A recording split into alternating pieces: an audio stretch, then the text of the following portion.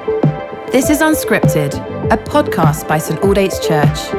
Listen along as Simon Ponsonby encourages us to dig into Scripture in the midst of our everyday lives. So take a moment to recenter your attention and welcome the presence of God as we listen to these ancient words. Well, hello, saints. Welcome back to Unscripted. We're in Ephesians chapter 3, and we've been looking at this amazing prayer of the Apostle Paul for the Ephesian church in chapter 3, verse 14 to the end. And we've seen that the Apostle Paul his posture of prayer is kneeling. He knows his place. He's addressing God as Father. What a beautiful thing that is. God is our Father. He's the source of life. And he's coming knowing that God has got good things stored up, glorious riches. And he's praying in particular that the Spirit of God would be sent to empower the church. And then he moves from a prayer for power to a prayer for love. He says in verse 17, and I pray, he's already prayed for power, and he says, and I pray that you, the Ephesian church, being rooted and established in love. Whose love? They're rooted and established in what love? Love for one another? Love for God? Yes, perhaps both. Both are necessary, but I think more that the roots go down into God, and we're established in God's love for us. His love is the a priori, rooted and established in God's love. That's the place from which we live and move and have our being, in his love, that we may have power, the capacity, the ability, together with all the saints, he says, not just a few, not just those who are the best, not just those who are the most religious or the most prayerful or the most godly, but Paul wants this for all the saints. This experience of the love of God is not just for the few. It's not for the mystics. It's not for those who are just so beautiful and perfect, those wonder Christians like my wife. No, this is for all the saints. And a saint doesn't mean a perfectly holy person who you can pray to and they'll answer your prayers from heaven. No, that's nonsense. A saint is someone who is holy, who's been made holy, not by what they've done, but by what God's done for them. This is us. It's a generic term, a synonym for Christian. That all God's saints, Paul is praying, would be able to what? To grasp, to lay hold of. Not just to understand, it's not just intellectual, it's a grasping, it's a holding, it's a owning, it's a taking to yourself. What? How wide and long and high and deep is the love of Christ. You see that?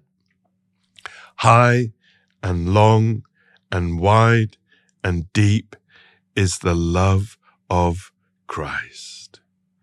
Now, why do we have this perspective here on the love of Christ? Why does he use these kind of measuring terms, height and length and depth? Why? Well, I think it's because in Ephesus, there was a building that was a temple to Artemis, who was the daughter of Zeus, and according to the Greek understanding of the world and their pantheon. And in the Roman world, Artemis took on the name Diana. And this was the largest building in the Greek world. It was actually one of the 7 wonders of the world.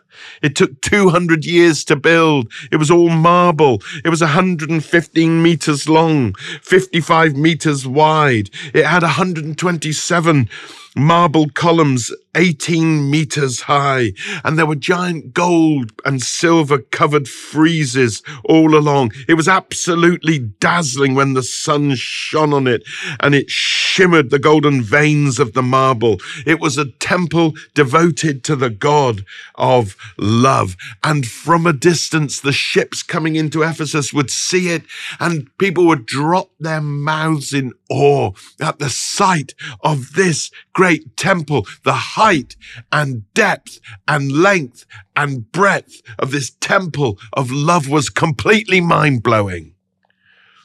And Paul is clearly picking up on this imagery. Here they are in Ephesus, a city most famous for this giant temple. And Paul says, I want you to know the height and depth and breadth and length of the love of God, and to know this love that surpasses knowing. That's just beyond wonder. The 7 wonders of the world, that was one of these buildings, this temple. It was one of the 7 wonders of the world. But the greatest wonder in the world is the love of God. So high you can't get over it, so low you can't get under it, so wide you can't get around it. Oh, wonderful love. Absolutely extraordinary. The love of God in Christ Jesus. That's what Paul wants for them. That's what Paul prays for them. That's what Paul is urging them to grasp, the love of God for them. And it comes by the Spirit. And I want to encourage you today, saints, that you would know this love. Come to the Father because you can. Kneel in prayer. Open your heart. Plunder the treasure chest of your inheritance. Know the strengthening power of the Spirit. But most importantly, do it so that you can be bathed in wonder at the love of God for you. Love, love, love. That's what the Beatles sang. They didn't really understand it, but we can understand it. Love, love, love, high, wide, and deep. Love for us in Christ Jesus. What a wonderful thing.